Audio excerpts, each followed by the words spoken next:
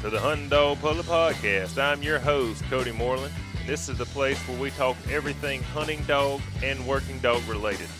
We're just here to promote the sport that we love, so y'all buckle up because you're along for the ride.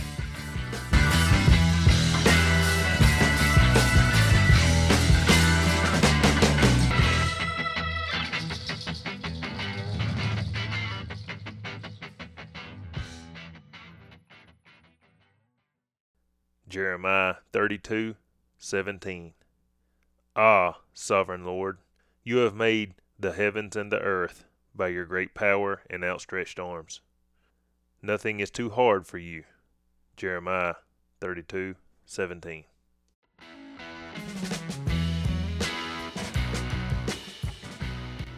Hey guys, we've teamed up with Light Boots. They have the lightest 16-inch waterproof boot ever made. They have a one-piece injection mold design which increases durability. Some people say they are like walking on a cloud. All I know is if it ain't light, it ain't right. Go check them out at lightboots, LITEBOOTS.com, and they gave us a discount code for 10% off, THDP10. Y'all go check them out.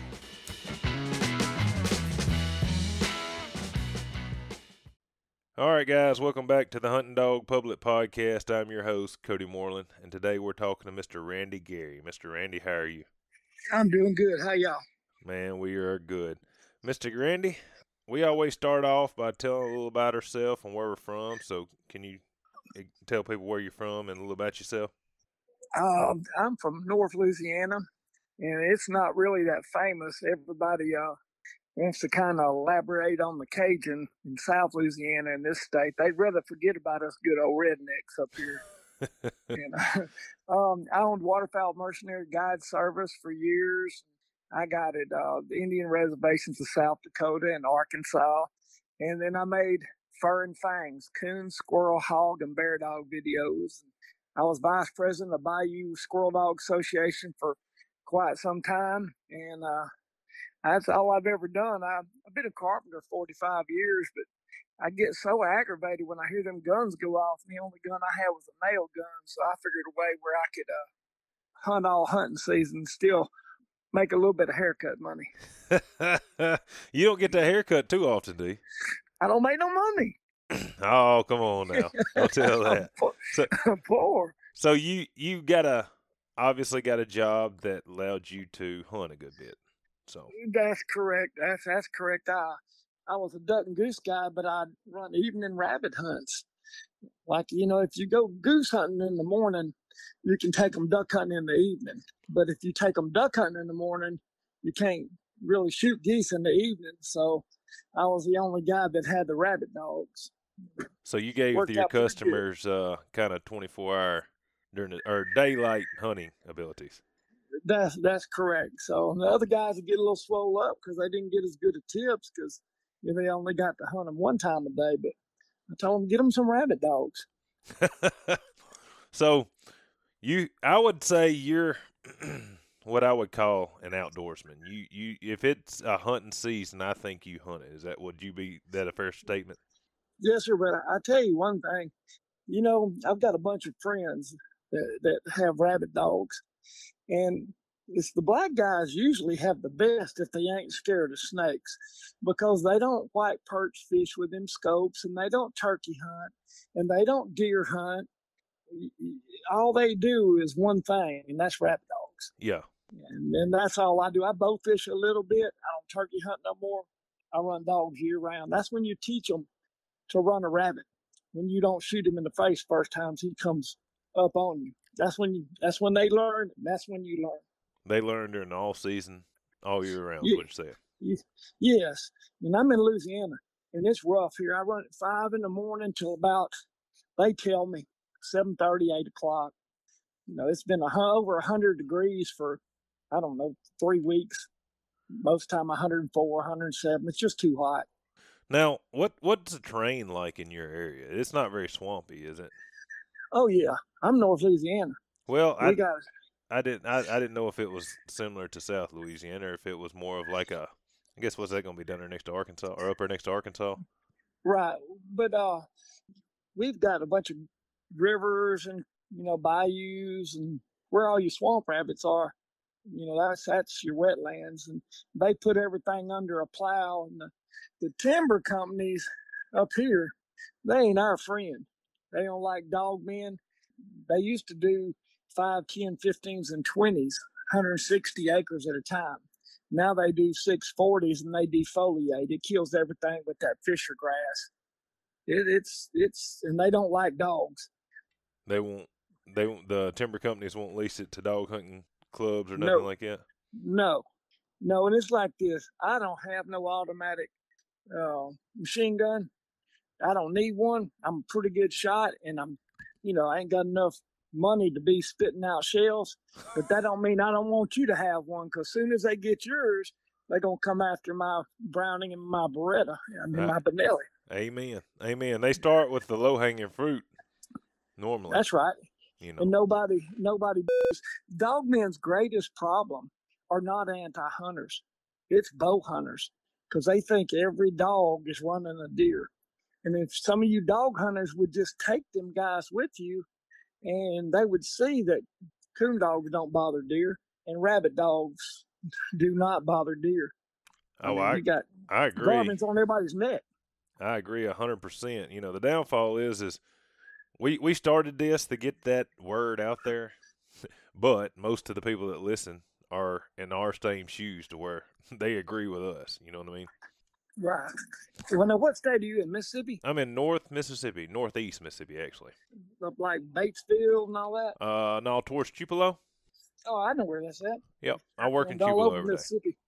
I got you. Yep. Y'all still got woods. Yeah, we have some public land that's got big, tall hardwoods, but for the most part, people's done become farm, blah blah blah, pine farmers around here. If it's they putting pine trees on every hill that'll hold a tree. Yes, sir. And only Hugh Brenner can eat a pine cone. So you're probably too young to remember who he is. I am. I don't reckon I know who that is. He used to do a cereal commercial on TV.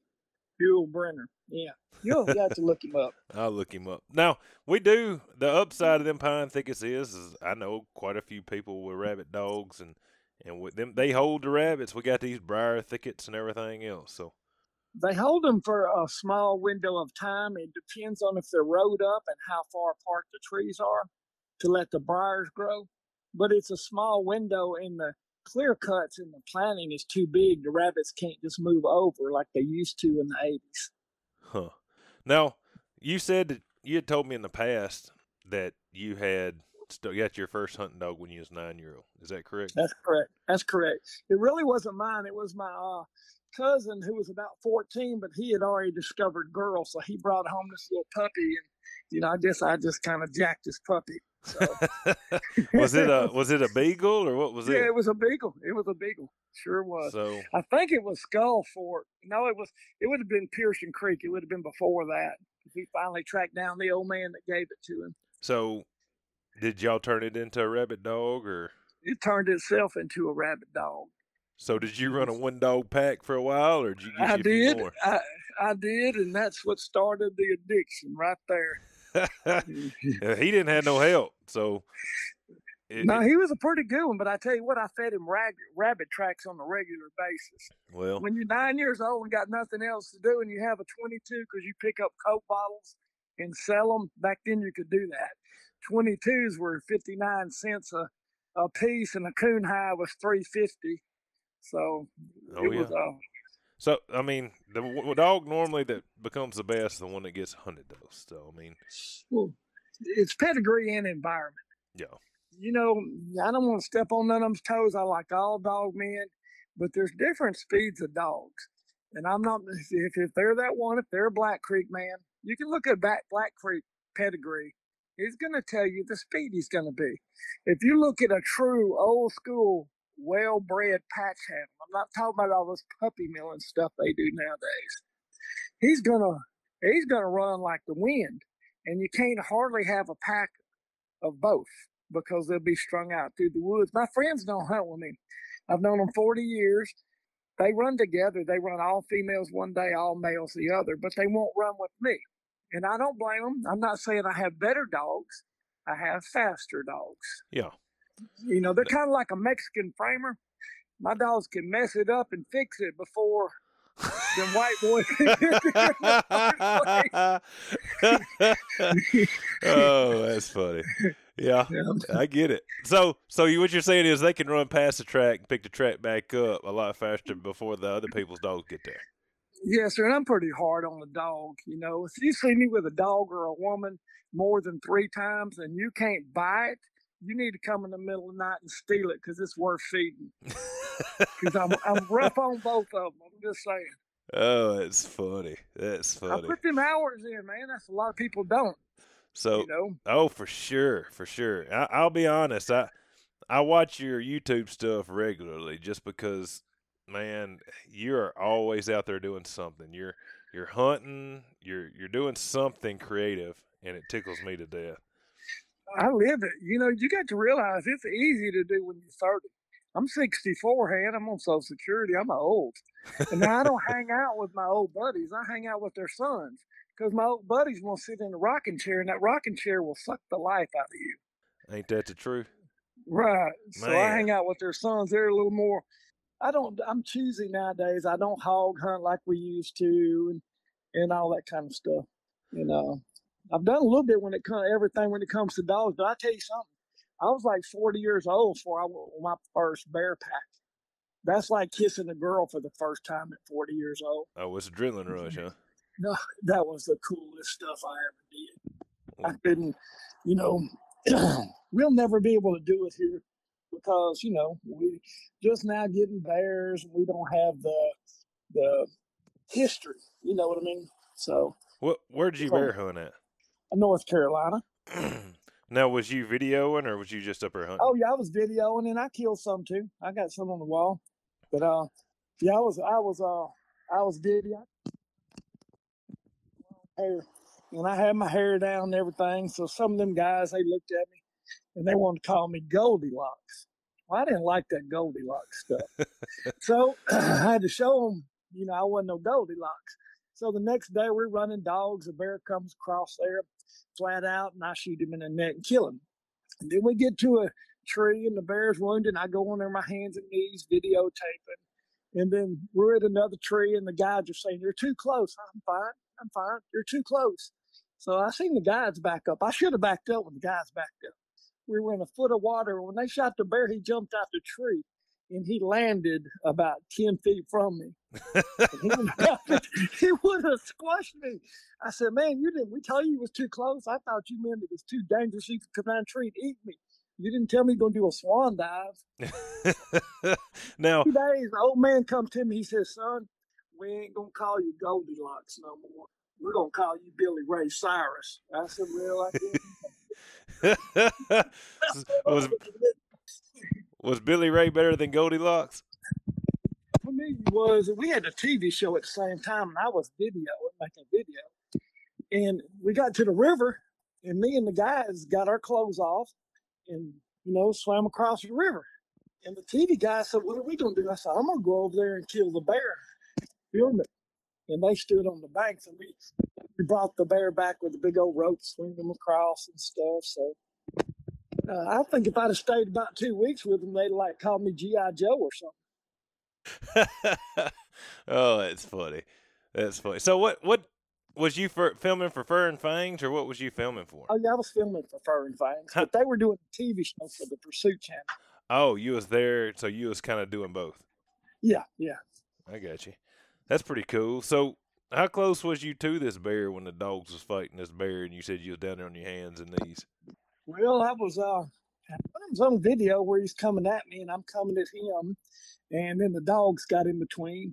And at the end, we watched it, and they was calling me a combat cameraman. But I wasn't scared of bears. I didn't know what they could do until the next day. And they bayed up, and he started slapping hogs and breaking pelvis and ribs.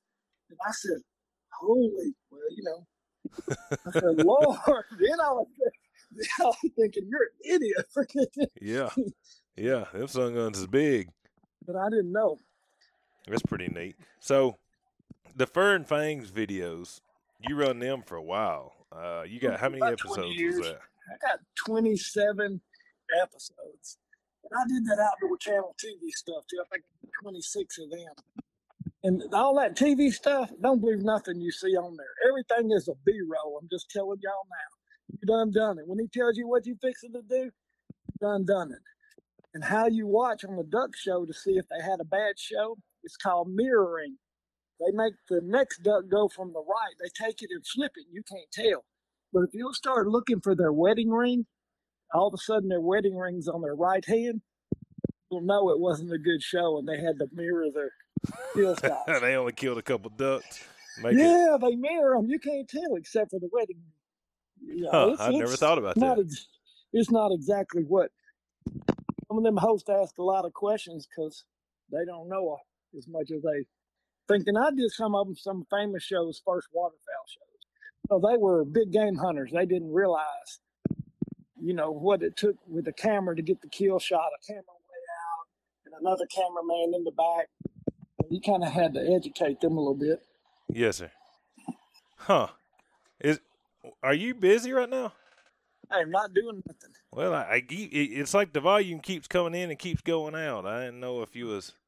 Well, let me get someplace else here. All right. How are we now? Well, that sounds good right there. That's a lot better. Okay. Gotcha.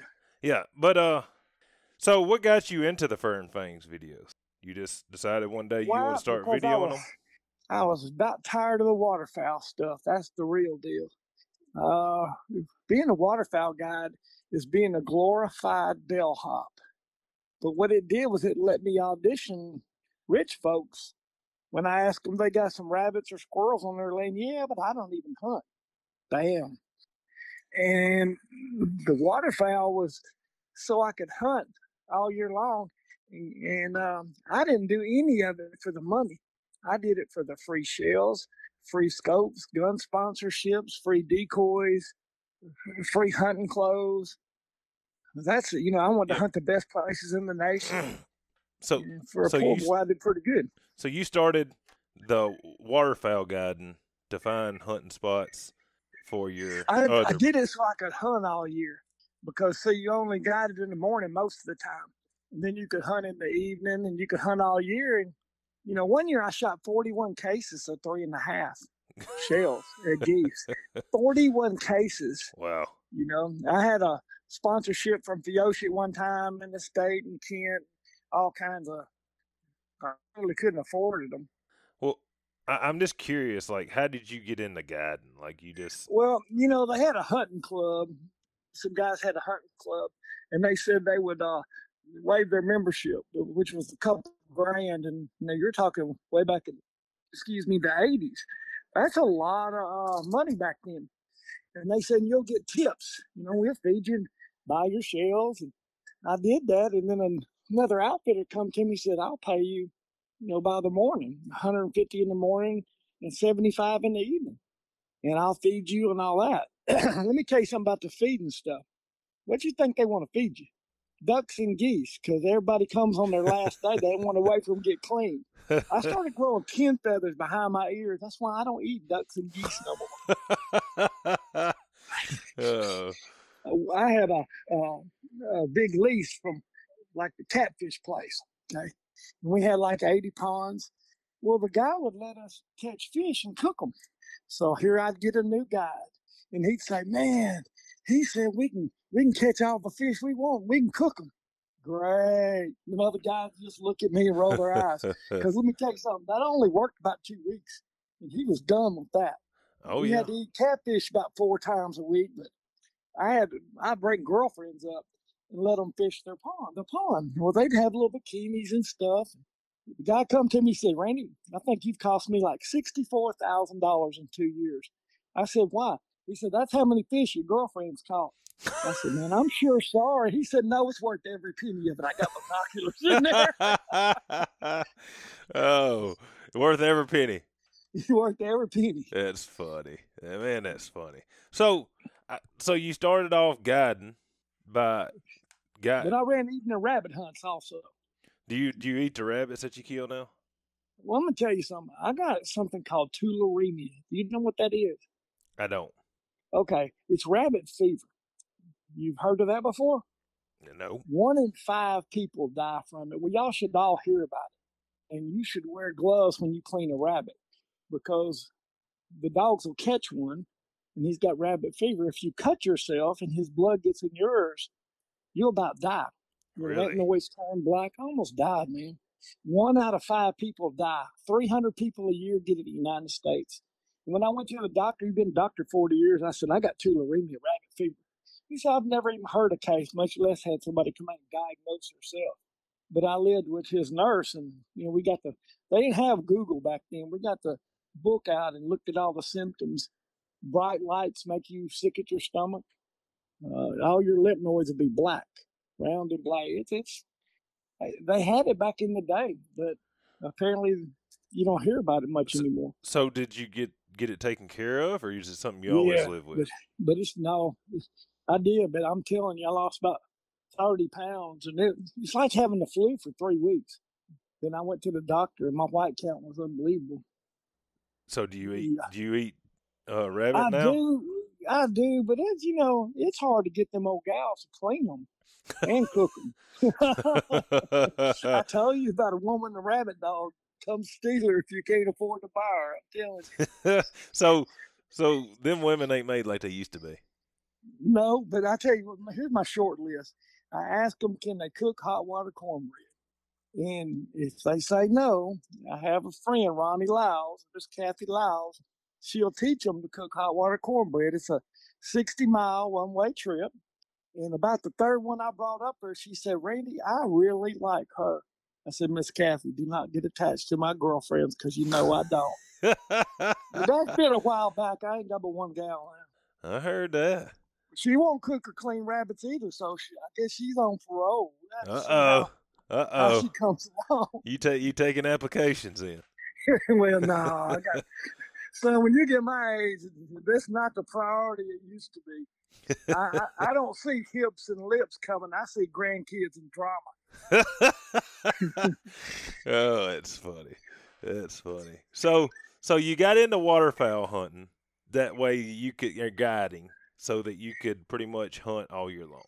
Right. And then I always had beagles or squirrel dogs. And I had 17 beagles. I had some field trial dogs that had seconds and, a bunch of points and all that. And I got my first patch. And he was 6 months old. And he was 20 yards ahead of everything I had. And my other buddy said, you're going to have to get rid of him. Because he was ahead of theirs, too. I said, nope, I'm going to get rid of all of them. You're going to get rid of all your dogs. Yep. 2 years later, I had a full pack of patch hounds. And they're the oldest beagle breed in the United States since 1896. Willett Randall was the first Hall of Fame beagle breeder in the country. You got to realize those first trials were 6 and 8 hour trials. Yeah. I'll get you some of that. That's how you test them. You break them to make them. So where was this line of dogs established at? The Adirondack Mountains of New York. He was a overseer for a mines company. And he's like way up in the woods with no neighbors. And he lived there for like 40-some years by himself. And he would dump them out. And then he'd come back in the evening and put a star by their name if they were still running. And I don't know what happened to the ones with not enough stars. He didn't sell them. So you don't know what happened to him, but he quit feeding them. Well, yeah. So he didn't put them up for sale like you folks on the internet, like the rest of them do out there. And I'm gonna give you some advice. When you go to a man's house to buy a dog, if you can't leave with the one that ain't for sale, you probably should just buy you a puppy and train him. Because there's a reason it's going, huh? It's the one that ain't for sale. That's the one you want. Okay. So what year did you start running these patch hounds? Woo, in the 80s. So, I think it's 43 years now. So we didn't have internet back then. How did you come up? No, we didn't have internet. How'd you come up with these dogs from New York? I knew I wanted them, and I ran swamp rabbits down here, and I wanted something to drive a rabbit. You got to realize a swamp rabbit makes a mile or two circle. He never goes in the hole. He runs like a deer. Yeah. Now, swamp rabbit will run like that for 2 or 3 circles if you can put the pressure on it. if you can't put the pressure on him, he gonna start pulling the water tricks and stuff. So I guess how'd you hear about these dogs? Being from if they're Oh, in New York. I had full Rabbit Hunter and all them magazines were out. Oh, so you come up with them out of So the magazines. yeah, so I just talked to a bunch of people, and I had some friends that had them blue caps, and that's one of the foundation stock, um, Patch Hound Foundation bloods that he outcrossed to, and they're gone now. Patch Hounds are a cult. They're not like another Beagle breed. I don't crossbreed, and I don't sell puppies. I very rarely, and I got a waiting list of 100 and something, and I don't breed but like once a year. But I ask you, if you're going to crossbreed them to what you got in your pen, you're not going to get my puppies. Um, it's been like that for the machine's built. We're just maintenance men. But the problem is the internet, social media, puppy millers. It's terrible. It's very sad the way they. If you're not going to keep a puppy out of a litter, or your friends aren't demanding you breed to keep a puppy and try, you probably don't need to breed. And there ain't nobody got 8 bitches out there that need to be bred every year. If you think you do, you're not holding your standards very high.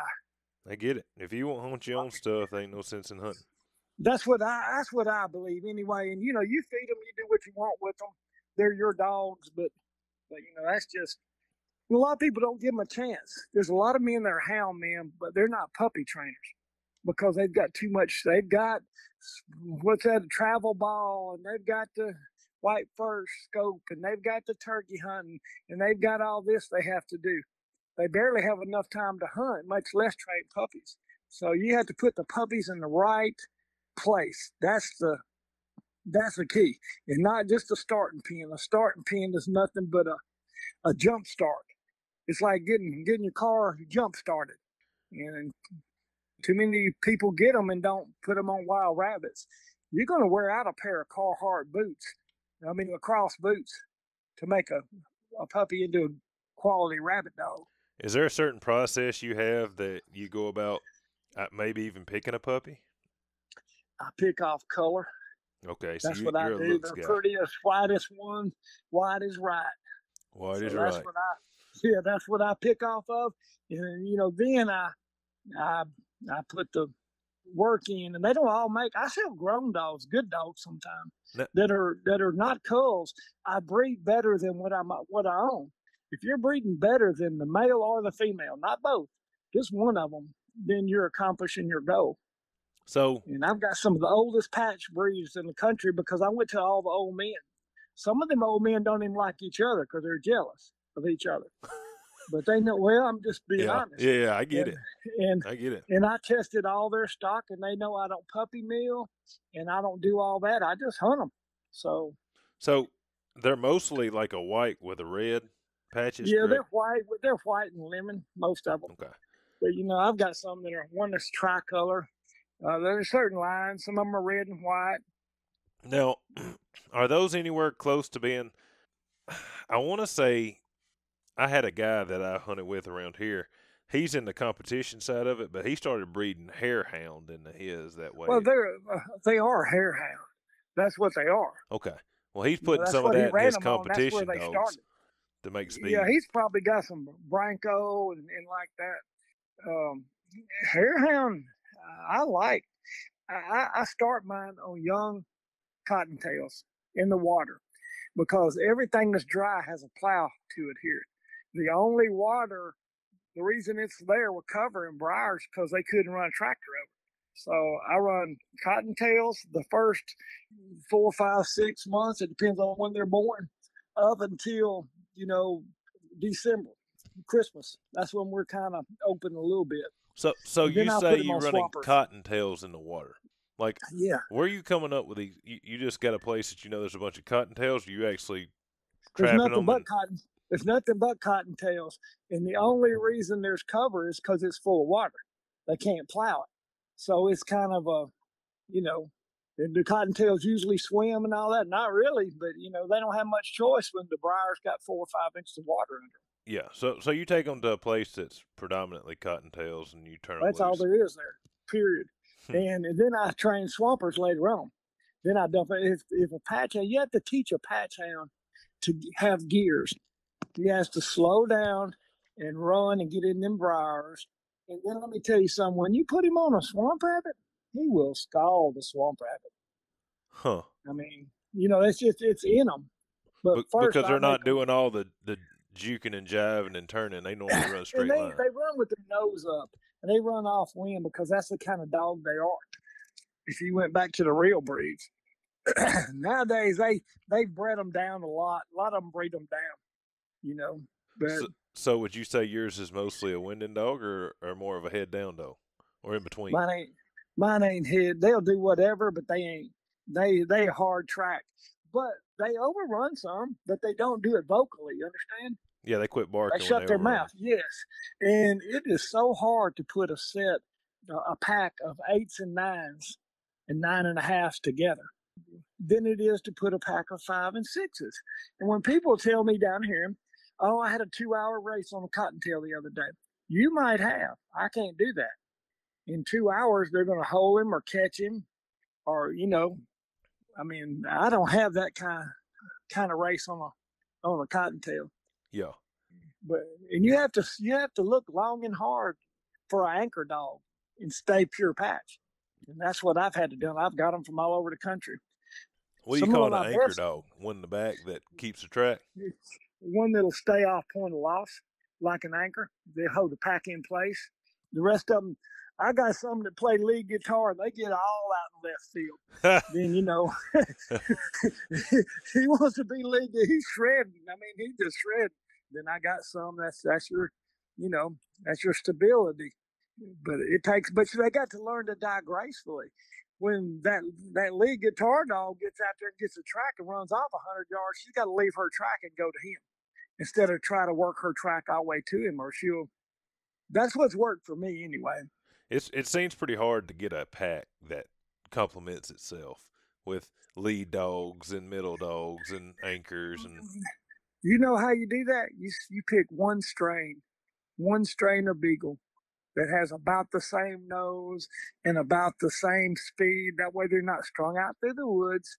And then you look in that line of dogs and you find Brancos is all around the world now. And you can get everything from a small SBO to a large pack dog. You can find that and still stay in that strain. And you don't have to do that to run a rabbit. It's just, I'm trying to help preserve a breed. A strain of beagle that's kind of like what the Kimmer guys are doing with the Kimmerkers. Yeah, Robertson's a real nice guy. A lot of them Kimmers are on my videos. Sure are. Yeah. While we're talking about them Kimmers, well, let's finish talking about these rabbit dogs. So you said that you used to do the little field trials, and you kind of got away from that because you like to hunt them meat dogs. Right. I placed with the big dogs back in the day, though. So, and I took a young one to the state, about 9 months old, Patch, and come back with 10th. My girl got second in the state a couple years ago. One of them with one of my dogs, and she handled him. So, it just depends on the judges and the clubs. Look here, I was a master hound for Louisiana, and I was a judge. I've seen so much crooked stuff over a piece of brass and a press board. I've seen a bunch of crooked stuff. I can't imagine you throwing a dollar bill down there. Hey guys, if you're in the market for a new pair of boots, head on over to coonhuntersupply.com. Check out the Razor chaps. Razor has teamed up with Yoder Nylon to make some of the best chaps on the market. If you want durability with the chrome to go with it, look no further. Whether you need boots and chaps, pouches, or just apparel, Razor is your one-stop shop for it all. Head on over to coonhuntersupply.com or give them a call at 574-328-0856. Thanks. So is that the reason you think that you got away from the competition or the field trials? Yeah. And when you're like that and head of the hunt, only 5 people are happy with you. You got 60 dogs, only the 5 that win. Yeah. Yes. Mm-hmm. And nobody says I got beat by a better dog. Which, sometime on the squirrel dog stuff, you got out-handled. Yeah. You know what I'm saying? But rabbit dogs are different. You kind of dump your dog, shut your mouth. It's a whole different ballgame. Yeah, you're not out there. Right. Yeah. Treat my dog, or you're treating somebody else's dog because yours will be there when it gets there. Yeah. Or the walking people away from their dog, and that's right. It's like I said. I seen a bunch of integrity swapped over a piece of brass and some press board.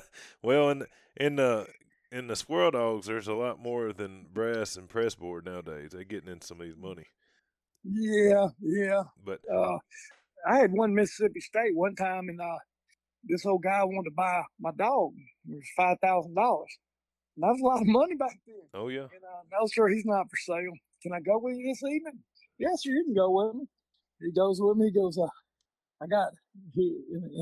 went to the tree catching. Daddy loves his baby. Yes, he does. I bit down. He come to me. I snapped him because he didn't want to be snapped. Yeah. He wanted to dance around the tree, Yeah. He goes, do you got to catch him like that all the time? I said, well, it helps. He said, price just went down on that dog. He wasn't getting on no big old Alabama Putwood holler guy. He wasn't getting on his knees. Daddy loves his little baby. Oh, that's funny. He wasn't playing that. That's funny. So you don't do many of the trials anymore. Now, your kennel name is Woods Raper, correct? That's correct. Woods Raper. I'm assuming that. Why do you think that is? I'm assuming that's because they find everyone out there, and it's. I seine the woods with a little net. Yes, sir. I don't shoot them. I really don't even shoot them rabbits much. You see, I shoot them one-handed on video if they come by me just right. Other than that, I like to see everybody else kill them. And there's places I go, like we went to Mississippi. I think we killed 86 in a day up there. First time we went, I think we killed 48. Y'all gonna kill all the rabbits. The next year we went and killed 49. Next year we killed 68. The next year we killed 86. It's a one-day hunt. It's not pretty, there ain't no pretty dog work, but they got a bunch of rabbits. Yeah. And apparently we didn't hurt them none. Well, is there a certain type of terrain or weather conditions or anything like that that's ideal for? My dogs excel in swamp rabbits and water. And, I've had a bunch of friends come down from other states that run cottontails. And my dogs will come out there and they'll look and they'll see that island, that thickest island over yonder. They swim 200 yards to it. Their dogs are not going to do that at first. They might go to mine once I get it hot, but they're not going to stay usually. And that's what I tell them, don't be too harsh on them because it's pedigree, but then it's environment. You're running two dogs and you're running on cottontails in some reclaimed mine stuff up in the mountains. You're not in the swamp and the rozos. You see what I'm saying? So yeah, I get it. Are y'all line breeding these dogs, or? Yes, sir. Yes, sir. That seems to be common practice nowadays. Well, the older patch hounds have always been like that. He didn't want to see but 28 dogs in 120 pedigree. Willie Randall when he bred them. But to do that, you got to cull. And that's something that's not popular. And hell, probably ain't legal nowadays. So I'm just saying. Yeah. You have to cull or give them away as pets. We'll put it that way, whatever. They're not getting fed at your house anymore. No, and nobody picks my pack but me. Yeah. My friends, my granddaughter wanted this one, and my wife won't let me get rid of that one. Your wife ever run them? No. Well, then how does she know which rabbit dog's the best? But, I get it. I can't. I brought the oldest breeder of patch hounds out of retirement. He's 91 now. It's Jimmy Lee Taylor. He bred the old JLT dogs. And I called him up one day, and I said, man, how old are you? And he told me he was like 86. I said, when you pass on, your dog is going to pass on. No, so-and-so's got my kennel. I said, no, sir, he got rid of all those. He went to 17, 18-inch dogs. So he had 2 old ones left, and I said, I'll buy the whole litter if you breed them. Like $2,700, whatever. And he bred them, and I placed them before I even got back to Louisiana. Wow. And I kept picking the litter, And now he's got like 5 or 6 breedings, and his dogs will live on, and he's just happy as a sissy with a tree growing in the backyard. So had to think about how I was going to phase that. Oh, yeah. I usually say that. That means he's pretty happy. So Yeah, I'm with you. I'm with you on that. That's funny. I don't reckon I've ever heard that one. But hang out. yeah. I've heard quite a few. I've heard quite a few. That's funny. So, all right. So you mainly hunt rabbit dogs at this moment. Do you have any squirrel dogs anymore?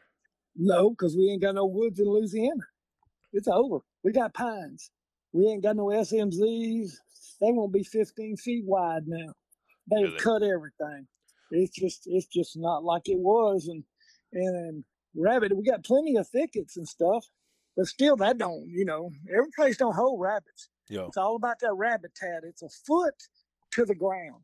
It don't matter if it takes you a pair of mule overalls to get in there, what's 2 and 3 foot high. That does not matter. It's if he can't hide and you can see his eye, that's not good rabbit tat. He's got to be able to hide and you not be able to see his eye. Yeah. Like tall sage grass, thick briars. Right, it's got to be some thick stuff. Yeah. And we just don't have it no more. It's not very popular. Huh. What about before we get too far off, what about snakes? I've heard that I have had 26 beagles bit in one spot in like 3 years. Wow. But I've had 45 counting coon dogs, but I've never lost one. And I give them ground alum. You get it in the bacon section at Walmart, and it's green persimmons. And if you ever bit into green persimmon, oh yeah, you'll pucker your lips up. Well, that's just draws that poison out. I give them liquid Benadryl, and I keep some antibiotics in the. I got my antibiotics. I do a vet hunt every year, and I got them pretty free. I'm not going to call the veterinarians names, but yeah, they were trying to get a swamp rabbit out of a tree. And he wasn't happy about it, and he was squealing a little bit, and they got him out with the little limb, And about the time they got him out, I said, boy, them cat ladies, bring y'all them cats, are going to love this video. They said, Randy, please don't. Please don't. I said, I ain't paying full. I'm getting my antibiotics wholesale. Yes, sir. Yes, sir. So I want to know this snake treatment now. So it's Milam, ground Milam. Now, alum. Ground alum, liquid Benadryl. They say, my buddies swear by the 2 raw eggs and the sardines. Something about the oil of the sardines. And then a shot of Dax. Now, are you giving what are you doing? How are you administering the alum? I'm just giving it down the throat. Down the throat. Like how much of that are you giving them? I tell you, it depends on where they're bit at and how far back they're bit. I give a little small teaspoon, just shake it up in the thing, and they ain't happy about it. I can tell you that. You give it last. You understand? Yes, sir. You give everything else first, and you spring that on them last. You spring them on them first, you're going to have to fight it. You don't want a 6-pack of that, I can tell you right now. And I've never lost one. And I've had some bit terribly. I'm talking about it get big as a. We were at a hunt in Calcasieu River in Louisiana one time, a squirrel dog hunt, and I never seen that many cottonmouths in my life. And I'm from Louisiana, and I'm scared of a snake if I can't see him. Let me tell you something. One gets bit, dog comes in bit. Second dog comes in bit. We had seen 7 more. We're in palmettos where you can't see the ground. Ooh. Cottonmouth, and I had one of these easy clip leash, a big old thing, so you could clip your dog and watch the ball at the same time in a competition. Yeah. And when I hit the snake, it got hooked in the leash. And they're going, look, he's going to bite you. He's going to bite you. And I'm looking for the snake, and he's trying to bite me in the side. And they took a picture of it and put it in full crotch. I was a snake handler. One guy, we counted the snakes. There was 7 more we could see sliver. And it was a big squirrel hunter was in it. Mark Morrison. He's one. Mm-hmm. Okay. Well, he was there, and his dog was the last dog that wasn't bit, and he scratched his dog. Well, Apache, was it Apache? I believe it was Apache. Yeah, Mark's been on the podcast. Mm-hmm. Really? Mm-hmm. Yes, sir. Mark talked on here for 3.5 hours. let me tell you something. We ain't gonna be here that long, buddy. I know. Darn on Morrison, no. Hey, Mark Morrison, hope you're listening. That's what they get for putting that. My dog treated a thick spot one time, and when they dislodged it, it was a baby Easter rabbit a coon had carried up in there, a plastic one. So that's what they want to put on. You know, my dog trees plastic Easter bunnies. And so let me tell you about Apache when he first got like he ain't had him a week. It was me and him and Big D, a guy that used to own squirrel haters. Yeah. The dog had never heard a coon squalor. And he's treating and everything. And I told Big D, shake that vine and blow that coon squalor. When he shook that vine and when he blew that coon squalor, that dog didn't know what it was, and he turned around and bit him in the he bit him in the nuts. The dog bit Mark Morrison? Oh, no, he bit Big D in the nuts. Oh, Morrison's dog, yeah. And tore his britches. So, in the dog's defense, he wasn't ill. He just never heard a coon squalor. He got it on the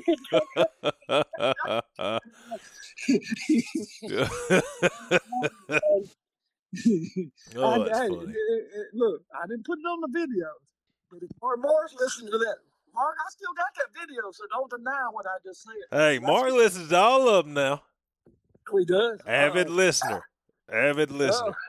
Uh-oh. Oh, it's gonna be funny. Oh. Yeah. Oh yeah, he's a good old boy. I like Mark. Oh, Mark, he's a good guy. Oh, he's a good talker, which that's what he does for a living. Yeah, I don't hold it against him. He's a Democratic lawyer. That's not his the world twirl. That's funny. Yep, him and Garner, they hunted a lot together. Oh, Garner. What's his first name? Jeremy. I remember when he first got his start. Sure do. Yep. Oh, Jeremy. From old Terry Snyder. Yep. Got chrome. I remember all that. He's on my videos. Yep. Good old guy. Now, you had dogs. Let's talk about your squirrel dogs. So, when did you get into squirrel dogs? I had them when I was young, but we didn't know what they was and everything. And Conan Woodraper, he was off of a dog called Sawyer's Rex, who was the first dog to, in the PKC. You know that Sawyer Squealer, first dog to win the PKC? Uh-huh. Coon and everything? Well, it was off of that. And Tennessee Tig was the other grandfather. Yep. So it was Tennessee Tig on one side and the Sawyer's Rex on the other side. And he was smart. Conan was smart. He'd get in the water with the coon and he'd swim around and around until he could reach over and sink his canines in the coon's ear sockets. And then he'd bring him to the bank and kill him. Wow. Oh, he was. So you was coon hunting these curs too? Oh, yeah, man. He was night champion. He was a grand tree champion, grand night champion, grand squirrel champion. But I got to kill about 1,500 squirrels with him. I got to go to amazing places, Davis Island and fancy clubs all in the Delta and stuff. So you'd be surprised with a camera and a good dogs and a camera and duck and goose calling ability and knowledge to put out decoys and being a glorified bellhop will do for you. Yeah. I've noticed that you know a lot of influential people in the hunting industry. Well, I'm so old. Back when Zink and them and Grounds and all them got their start, I'll be drawn as one of the 50 team captains to compete in Snow Goose Shootout. So back before there was the internet, there was only a few of us. There was everything else was flyover states. Ducks and geese don't eat cotton. And all Oklahoma and Missouri and, that wasn't a waterfowl mecca back then. They had to come all the way down here to get something to eat. Yeah. And that's what they did, but they no longer do that. That's changed. I still hunt. I hunt South Louisiana a little bit. Teal and ducks down there. And I hunt North Dakota for like 29 years. I go up there for 2 weeks. And that's because they're my buddies, not because I really enjoy duck hunting anymore.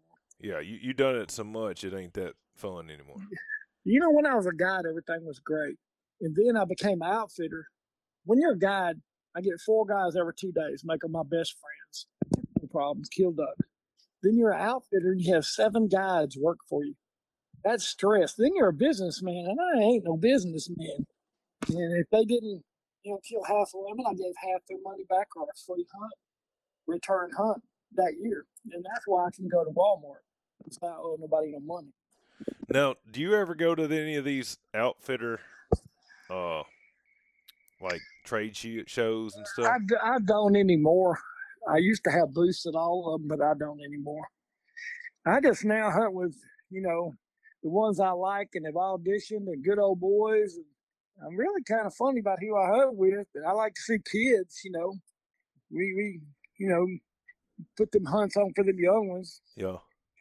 I like to see people kill rabbits. I don't care about killing, but I like to see other people do it. Well, I'm kind of like that squirrel hunting. I just soon if somebody else goes, I just soon somebody else shoot it unless it's finna get away, and then I'll try to shoot That's it. correct. If we don't get these young ones involved, and see, Louisiana ain't like your state. Well, it's slimy over here. They don't even give you no hunting. There's very, very few hunting safety courses. Really? Yeah, I bet you there ain't 200 kids in 2 years been to it, and there's 400,000 people up here in this little section. Well, that's because they can all take it on the internet, and their parents takes it for them. They still got to go shoot them. Shoot the gun. Yeah, I guess you got to shoot 22. Yeah, and see, when y'all were one day, yeah. Ours was 2 evenings and a Saturday. Well, that's a whole lot of difference. A parent will sacrifice a Saturday, but he won't sacrifice a Thursday or Friday evening classes for 3 hours each and then take them to shoot. Yeah, I get it. We took ours was, I think I did mine when I was like 10 or 11, which I had already killed deer by then, but my dad thought it was a good thing for me and my little brother to go, and you'd sit in class and answer all the questions, and then they'd take you out there and let you shoot to 22. But, I mean, which I already had a lifetime hunting license by then, but to be legal when you turn 16, you still got to have the hunter safety course. I had jury duty 2 days ago, and out of the 50 people, I bet you 5 of them didn't own a firearm, because that's what the case was about. They wanted to know who owned guns, And I was going, that's 50 people and ain't 5 on firearms. It's kind of shocking, where we've gotten to. I think my grandpa would slap all of us. He knew where we were nowadays. I get it. I wanted to keep talking about these squirrel dogs. So you competition hunted some squirrel dogs, apparently. Of course. Did you enjoy that more than you enjoyed the field trial and the beagles, or about the same? Or? It got to the point where I did a lot of the paperwork and put it on. I set up all the guys. I'll tell you what I did do. We built a big club in KC, like the biggest in Louisiana, probably bigger than anything in Mississippi at the time. I know it was. And, we'd have 60 dog turnouts. And that's because I would make, I'm a carpenter, so I'd make these guide trophies, 1 through 10. And then I would get my buddies to show up with the keys to their deer leases, and they would draw 3 people. All spots ain't even. All you can do is be the best dog at that spot. Yeah. So that's how the state hunt was run, the morning hunt. And then, since I know a lot of people, the base, 5 guys will be there 1 through 5. And then we draw cast out 1 through 5. And you get to the base, and the guy say, I'm number 4 guide. We're number 4 cast. And this is places with no gun. You know what I mean? That you can't hunt. Yeah. That, you know what I mean? They're full of squirrels. So if you was going to win Louisiana, you better do it with 1,200 plus points. Wow. And I've been everywhere. I won number 3 in the world at OMCBA coon hunting. I wasn't even there the second night. And that's because nobody treated a coon the second night. They sent me the trophy in the mail. Really? Why did you not stay for the other night? I think, but you know why? Because it was a Sunday night that it was on. Who does that? Yeah, it don't you make see much what I'm sense. saying? Why would you do that? You'd have a Saturday night and a Sunday night. And I was riding with somebody else. And yeah, that I don't was make with much the sense. Tommy, I forget, big PKC hunters, but he was handling it. And we had already showed a coon.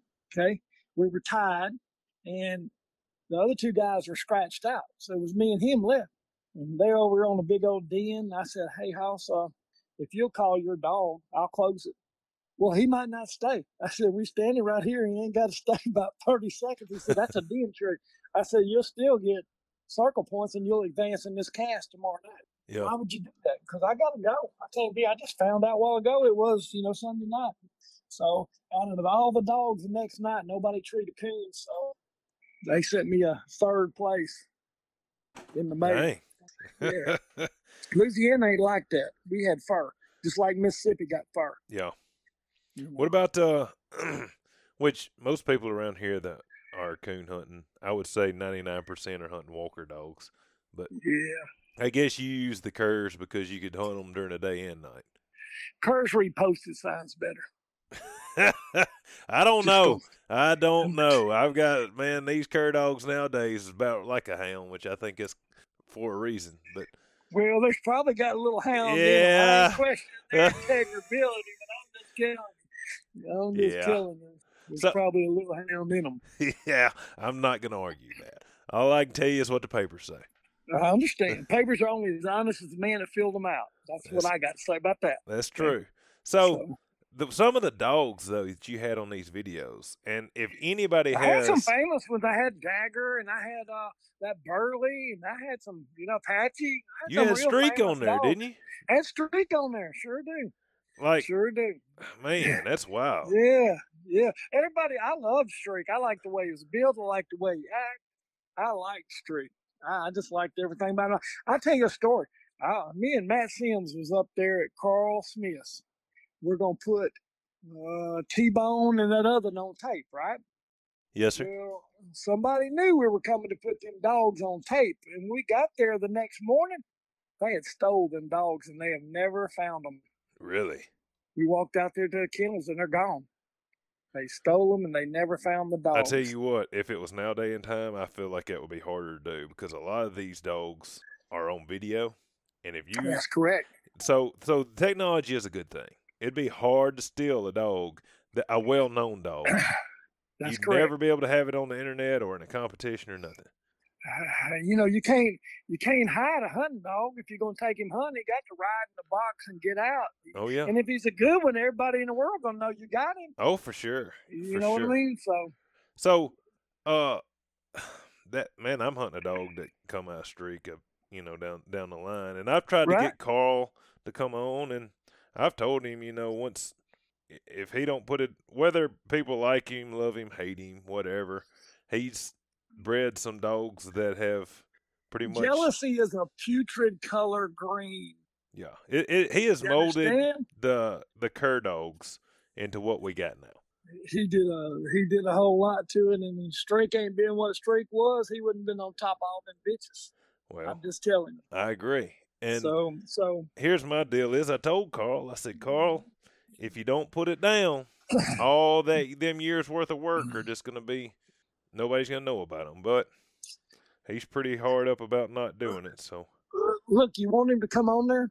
I want him to come on here. You tell him you want to talk about mules, show mules. That's what you tell him. He's a muler now, huh? Oh, yeah, well, he always was back in the day. He'll come on there if he thinks you're interested in show mules now. They have a dead-gum mule day or something over here next to me over here in Alabama. Right. But, yeah, he's about them mules. He's had some pretty ones, too. I'll tell you that. I tell you what, did you hear about what happened last year at the OMCBA World? No, sir, I don't really keep up with it a whole lot. They had 2 dogs shot up there last year. What? 2 dogs in the World Hunt shot. Mm-hmm. They supposedly was in a pasture up there. 2 nice dogs was up there in a pasture, and 2 young boys come out there and shot them. It was a big stink. Well, that's, I love mine. Not as much as you love your children or grandchildren, but I love mine as much as I love somebody's grandchildren and as much as I love mine. And if I come up there and they were shot in the head, it would be a sad day for everybody involved. Well, I think they called the authorities and done all the stuff they were supposed to do, but I don't think really there was nothing done about it. And it was a big stink. So I was at the World Hunt one time, and we drew out at a park. And it was me and one guy, and we had a non-hunting judge. And the guy I was with, he wasn't very friendly from the start. And my dog treated a squirrel. The squirrel bailed out the tree. Dog followed it on the ground, retrieved the squirrel. There's squirrel. The guy's dog had come in second on the tree, never left that tree. So you got minus that dog. The judge said, why? He left the tree. He left the tree with a squirrel. He retrieved squirrel. It's on the outside tree right there. So they had I don't agree with it. He said, I'm a non-hunting judge. You know what I mean? Yeah. We'll put a question mark there if you want to. And then all of a sudden, the guy's dog chased a deer and went off. And, I told him he could just go on and we'd put mine up and look for his dog. Oh, you can't do that to yourself. That's what the judge said. But anyway, the offer was, genuine. And I drew out with John Mears that evening at the same spot. I mean, it was like 50 miles away. So that guy come up there and he's looking, what are y'all doing back here? And I said, I drew out on this cast with another judge. And he was looking for his dog. He never found his dog. And he pulled the question mark too. Dang. The guy lost his dog up there? Yeah, he run a deer and never saw him again. And what's the odds of us getting drawn, coming back to the same place? He heard dogs barking. He done got him a pistol by then, coming down there going to take his dog back. Said, you got a brindle dog. These are all yellow. Oh, wow. That's pretty wild. So did you ever get into running the deer dogs, or was that not a thing that you was doing? Oh, yeah, I did that back in the day, but that's about a thing of the past there. Yeah, we still do it up here, but some of my friends do it, but it's not very. Look, that's some bad stuff. I had a bunch of friends whooped on both sides of it last year. Really? Oh man! What? Trespass or getting on other people's property or what? Yeah, it really wasn't that. It was one guy in a lease. Oh, look, these North Louisiana boys gonna hear this podcast. I ain't really gonna say a whole lot. Okay. One guy was on a lease and they got in a, pretty bad stomp him in a mud hole fist fight right there. So that's bad stuff. Yeah. But we don't have the land we used to. You got to understand, we had 6 clubs, 30,000 acres, all lumber company land.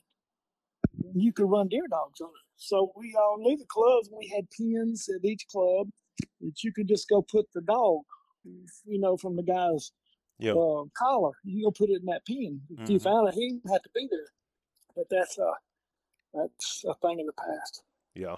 We still run them. We got a big lease or a big hunting club, and I think we got, 70-something dog collars. We got more dogs than we got collars. But if you let them take deer dogs, your coon dogs, squirrel dogs, and rabbit dogs will follow. Oh yeah, and they're trying to pin the still hunters against the deer dog guys, and if they can ever get them, the easiest to turn. Well, the bow hunters are the easiest guys to turn.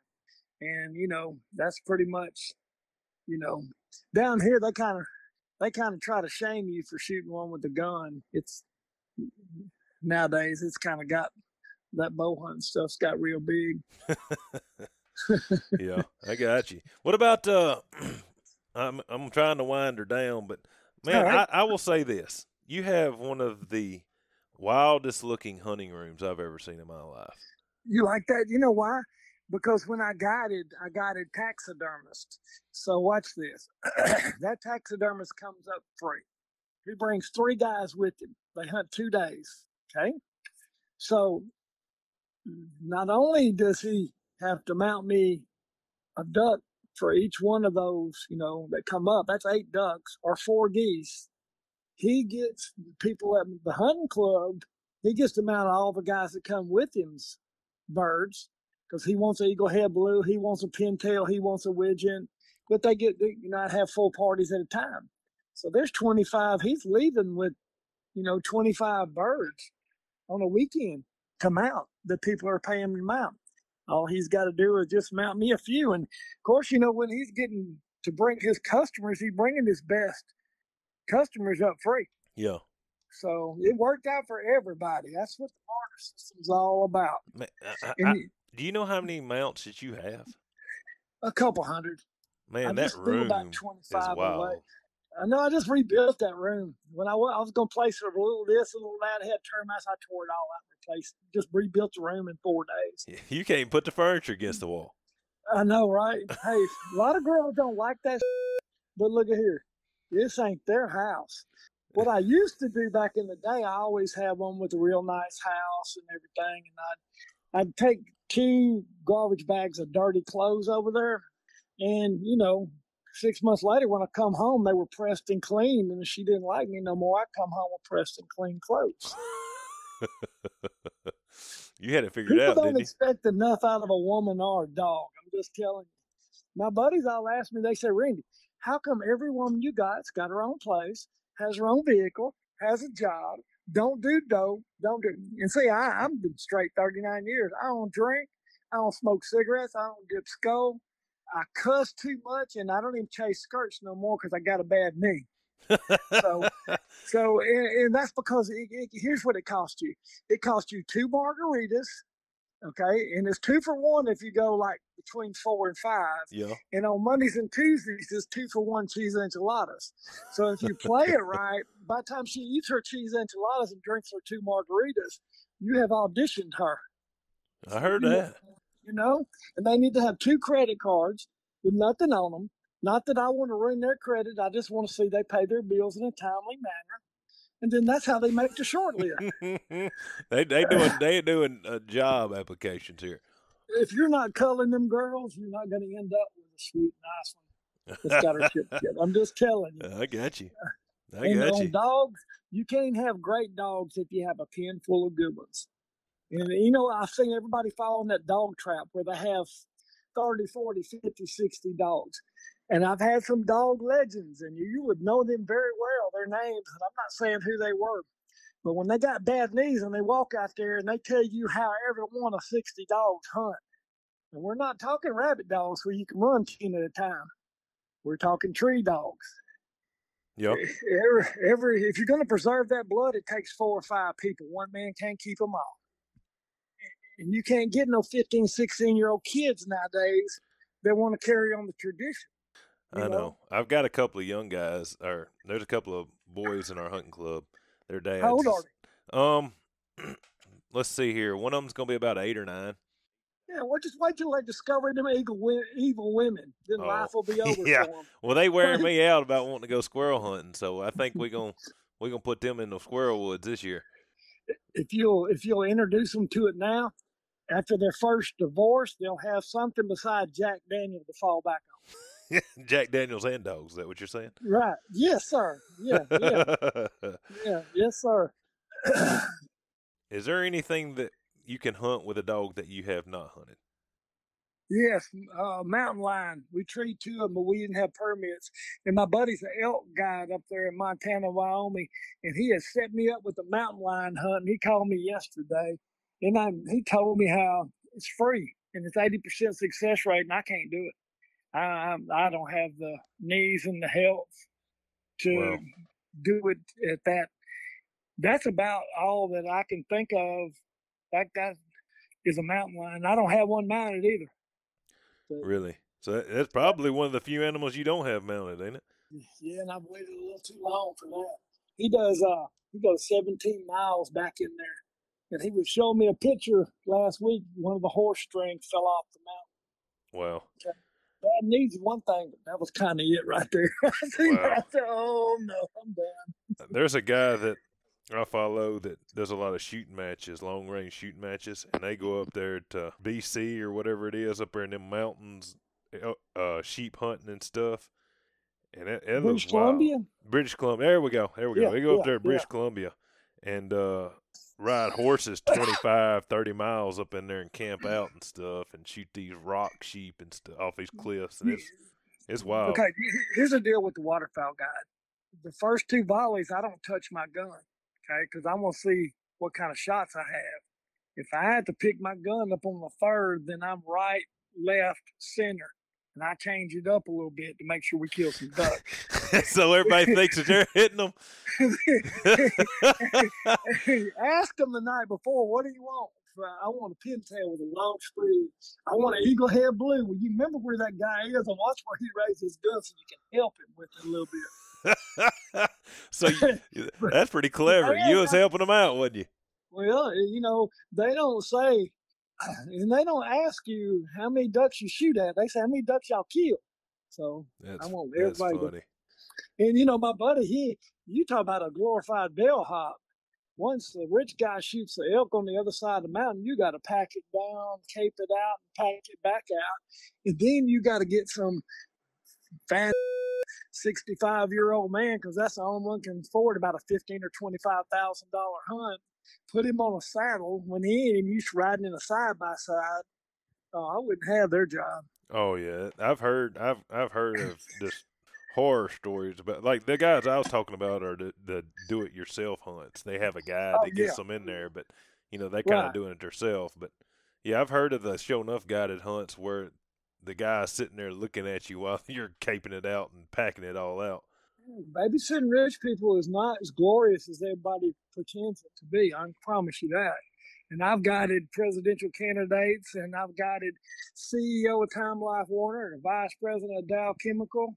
And some of them were really nice guys, and some of them were not that nice. What about hogs? Y'all got a bunch of hogs? Tons of them. 1 million in Louisiana now. They're trying to get some new gummy poison. Yeah, I made them videos back in the day. My young buddies put on skin diver suits under their Carhartts on their mules. Really? And they run through the woods in track shoes, cross them creeks and all that stuff. And they got them skin divers right after deer season. Yeah, because that's when they let them on there. February and March. Well, what's them suits do to keep you from getting briars in you? What is the skin diver suit? Yeah, keeps you from freezing. It's a skin diver suit. You don't get cold when you go through them creeks. We just don't have creeks. We got swamps. Oh, okay. And it's under your mules. You see what I'm saying? So I see what you're saying. Yeah. Well, I guess I'm with you now. If I couldn't cross it with my hip boots, I guess I'd try to find me a way around. But there's no way around. You might have to cross the same creek 4 or 5 times. They're hardcore. I don't play with them no more. You do that? Too old for them. You ever done that pig sticking? Well, of course. Yeah, back in the day, yeah. Hog hunting is, they don't like each other either. I put probably 20 different groups on there. 7 or 8 of them, they hate each other because competitiveness, and hogs ain't everywhere and all that kind of stuff. But I got along with all of them, and I didn't have to pay no vet bills. And I don't even have to hobble because I had the camera. You see what I'm saying? So I stand up there all nice and pretty. Yeah, you didn't have to tote them out and all that. But one time they cut this one. This hog was being released, and I wasn't thinking that the creek was like 10 feet high, and it was gumbo mud, and you got to go down about 100 yards to crawl up on some roots. Yeah. And the hog did not. He got confused about where he wanted to go, so he starts popping his jaws and coming at me, and he's about 280, 290, and he was not. Oh, yeah, and I'm telling him, turn the bulldog loose. Turn 2 bulldogs loose. It's on video. And I'm getting up, and I'm falling and slipping and trying to keep the camera on him. I don't know what that was going to do, the camera. I've had him come out of thickets and hit the camera and stuff. When I was younger, that was fun when I was younger. You get a lot less choosy nowadays. It ain't as fun? No. When you're an old man, when you get in the bathtub and your testicles float because they're empty, life's over for you. And that's about where I'm at now. Oh, that's funny. Hey, but listen here. Mark Morrison still can't tote my sport. Okay? he still can't tote my Gatorade. Let's just put it like that. Do you ever talk to him anymore? I see him on Facebook when he jabs at me once in a while. That's about it. That's funny. I knew. Let me tell you another story. Here you go, Mark. First time he come up, he had something he called blackmouth cur, and he didn't want it fighting coons. Well, Conan went and got a coon he's 4 months old. He got a coon trapped in the culvert. Oh, Mark didn't like that stuff because he didn't want that blackmouth fighting no coon. He come up and duck hunted with me to bring me Conan. That's what he did. He brought me Conan from Missouri because one of his buddies went up there and picked him a puppy up too. And then I brought him back on a goose hunt. Now, a duck hunt. So Mark was hunting a blackmouth. You said what he called a blackmouth. He called it a blackmouth. It looked like something come off a sharecropper's porch to me. Don't make me find the picture, Morrison, because I will. You know the good thing about videos? That's photographic proof. Ain't that the truth? Man, that's funny. What about these dogs' names you come up with? Conan and Thor's hammer. Viking and Odin and Mjolnir and Stormbreaker. Yeah, my buddies got them all like Fred and Susie Q and all that stupid shit. If you're going to hang out with me, you got to have a rough side, buddy. So, No, that's funny. One guy told me one time, I don't really like that woods raper kennel. He said, I'm a conservationist. I said, keep buying a hunting license. It's folks like you. That's why we got game. You conservationists. They had a bunch of woods rapers. They wanted to be on the endangered species list. Yeah, he didn't like, oh, yeah. I don't want a whole bunch like me. I'm on Social Security. I ain't got to work no more. I work a little bit, but not much. I got plenty of time to play. Well, that's pretty funny. I see you taking pictures with everybody that gets pups off of your dogs, man. That's pretty cool.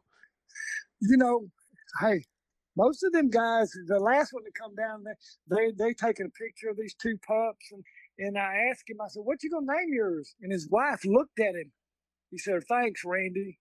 I told her both these were for Latanio. He done lied to his wife. Oh, that's funny. She didn't know that was his dog. She didn't know that was his. No. Oh, that's funny. She said it's gonna be a long ride back to Dallas. That's what she told him. Oh man, a long ride. Hey, you gotta tell him if I'm not supposed to say nothing, you gotta tell me that before you pull up. Well, yeah. Hey, look, if we're gonna be stud buddies, I'll lie for you, buddy. I'm down for you. You got to tell me what lie to tell. Yeah. Right. You're gonna start with the truth unless you know the lie. Right. So, but that's what he. Man, that's funny. Yeah, I see the names, and I'm like, I didn't know if you was like into the Viking stuff or the super, like the Thor, and. Yep, I like all that too. That's pretty clever. So. When we're closing up, I assume the Fur and Fangs videos aren't for sale anymore. No, I don't make them no more. No. Well, if I could find somebody that had a copy or a set that they'd be interested in selling. You can get all the copies you want. Anybody can make you a copy. You got my permission. I don't care. Well, I wish somebody would make some copies. I'd like to have a set of every one of them because I've seen videos and I've got some buddies that it's hard to see them on, off a cell phone or whatever. Right. But man, they get me tickled, especially when you get to hooting and hollering and shooting. And I get on them when they don't. When you see John Henry come out and they don't empty their shotguns and I have to shoot him running with a 22, I am not pleased. Okay, will you kill him again? What about that pistol you was toting? John Henry, because he's all black and he hits so hard. I used to be sponsored by Nikon. And then I got sponsored by Leopold because my buddy from Nikon went to Leopold and he was always trying to give me scopes. And he gave me all kinds of stuff. I said, no, I'm a Leopold man. Well, I'm a Leopold now. I said, I'll take 3. You still get sponsored by any of them? I got everything I need now. I had a partial off Benelli at one time and a partial off Browning. I tell you how, the Nikon, when I sent the guy, it was Greg Chevalier. Then I sent him the PR. He was a PR man. And I sent him pictures of North Dakota about how great I was. That I wanted some Nikon binoculars and I wanted some Nikon. He called me up. He said, Randy, why are you sending me these pictures? I said, well, Sports Writer said you're the man and that's how I can get sponsored. He said, I only do 2% of them. He said, 98% of their stuff is cameras. He said, and do you know who's in the picture with you? I said, who? He said, Pat Mundy. I said, who's that? He said, he's the advertising firm that has all the Nikon cameras. I said, and that so they didn't even bring me a camera. He just waited till I get out the phone. So I got me a camera the next year. Oh, that's funny. Yeah. Now, how big was these cameras you was toting around? They were bigger back then. And then, Was it the ones that went on your shoulder? or could you hold it with both hands? No, you could hold them. You could hold them in your hand. You know how I got to where I could shoot squirrels with that 22? I would hold the brick in one hand, and I would jack that 10-inch barrel gun, and I would shoot a stop sign that was in the woods for some reason. I don't know who put the stop sign there, but it was in the woods. And I would shoot that every day, ting, ting, ting, until when I pulled the gun out, the stop sign was in the scope. Yeah. And that's what allowed me to, be pretty close with them. It's more to it. Hard enough to do it. It's another thing holding the camera, getting it all in there and in. Oh, I do YouTube videos for deer dogs and stuff. Yep. Yeah, well, I had to use freaking head mounts or something else because it's pretty hard to hold a rifle and a camera at the same time. My buddies want to know why I don't use that GoPro, put it on my barrel, my hat. I tell them that takes the skill out of it. That little old, Browning I got, it's only 2-foot barrels. So I hold it in one hand, I hold the phone in the other. And one year I shot at 88 rabbits with it, and I killed 85 of them. Wow. So That's a pretty good average. A man that shoots as much shotguns as you do, what's your go-to brand? What'd you say now? I said a man that uses a shotgun as much as you do, what's your go-to brand? Well, Benelli on waterfowl, and I like them little bitty short barrel straight English stocks, Browning on the other. But when the one that he used to be the gunsmith of Max Prairie Wing, the Roberts guy you see on TV all the time. Yeah. He did the force and cones and back. Boy, I got a sponsorship from him back before he was famous and stuff. And that's how. And I've got some with alligator skin, DU models. You can't wear out a Benelli, but I did break it 9 times. They were doing a show down there. They had a booth, and he goes, "How you like that Benelli?" I said, "I broke it 9 times this year." The Benelli? I said, "Yeah, sheared the pin off." Why? I said, "I shot 41 cases of 3.5 in one season." He said, "Well, you're not supposed to shoot it that much." I said, "It didn't say that on the box." So look, next week he just sent me a dozen of them shear pins. He was making sure. Wow. Yeah, you was going through some shells. Oh, look, I had a guy called Lord Luddington, and he was from England, owned all these estates. And he came over, he'd hunted all over the world. His shells got there 2 cases of copper-plated bismuth. We're talking the 80s. They didn't even have that then. And we go out the first day, we kill 78 ducks and 78 geese. And he's just not impressed, I mean, that was a nice hunt. And he was calling out leads, 14-foot lead, 16-foot lead. And he was crumbling. So then we got back and he said, "Those gay dogs, those gay little dogs there." I said, "I ain't got no dogs." I don't know. He said, no, I mean those happy little hounds. I said, "Okay." So I said, "They're rabbit dogs." I took him rabbit hunting. I know, right? And we went the next day, and he's got a Benelli, and he had one of them, long extended things, and the rabbit run, and bloom, bloom, bloom, bloom. I looked at him, he done missed it. About the third one he missed, I said, "That was a 4-foot lead." And he said, "I couldn't hit him." I said, "Keep yanking the picture. The trigger, you'll hit him." And the next year, my outfitter was mad. I didn't know why he was mad. But he was mad because when he rolled this Benelli case out, it held 8 Benellis. He said, "This is your tip. Pick a Benelli." I said, "A Benelli?" Wow. That was my tip. And he booked the next time for like 5 days of rabbit hunting. So that meant my outfitter wasn't even going to get to duck or goose hunting, so he wasn't getting no Benelli. Wow. That's pretty cool there. Yeah, he said Americans were vulgar with money. He said, they smoke a cigar, $40 cigar. You leave the band on, you want everybody to see you smoking it. The English take that off, that band. They hide the money that they're spending. It was different. Wow. It was different. I got to meet a lot of people waterfowling, and that's what opened the door for a lot of other stuff. Yeah. I've hunted all kinds of Davis Island and the King Ranch and just, dozens of places that rabbit and squirrel dogs probably couldn't have gotten. Wow, that's pretty cool. Old country boy that. Long-haired redneck. You was hobnobbing with a bunch of high-end folks. Well, if you got a little skill and you're personable and you'll tote their bags and clean their guns at night. Look, they used to say, "Clean my gun too, clean my gun too." My buddy would laugh because, I told you how much I shoot that Benelli to pieces. So when we take them all out, their little shear pin and everything might get mixed up and put in my gun. So you was getting the best looking shear pin.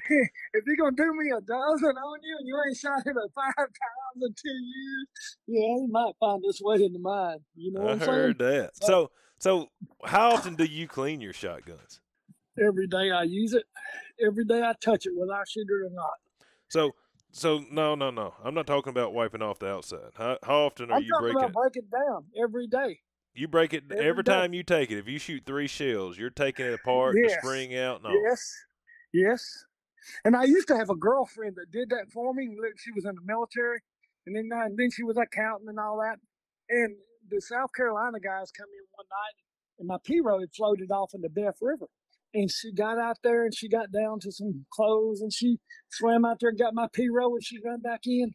She said, "Will y'all dump the water out of it? I go to get my pies out of the oven." My buddy said, "We don't got girls that swim the river to get our P-row and go take pies out the oven." So I told him he didn't expect enough out of his women. Sound to me like she might whoop you, Randy. Well, she was a good old girl. That's wild. So, yeah. So every time you take your gun, if you shoot it twice, you're breaking it down. Yeah, I'm OCD. Wow, I heard that. Yeah. That's just the way I am on everything. But you know what? If you're a good enough scouter and a good enough duck and goose caller, you probably shot your gun more than 3 times that day. Well, I get that. I'm just saying, if I go squirrel hunting and I shoot it 5 times today, I'm not cleaning. I'm cleaning it. Nope, I'm cleaning it. I heard that. That's just so it'll be there. It'll be cleaned and ready next time. Makes me feel better. I'm with you. Well, I'm about out of questions. You got any stories that's worth telling, or you told out? If I tell many more, I'll be having to make bonds somewhere. I surely don't want that.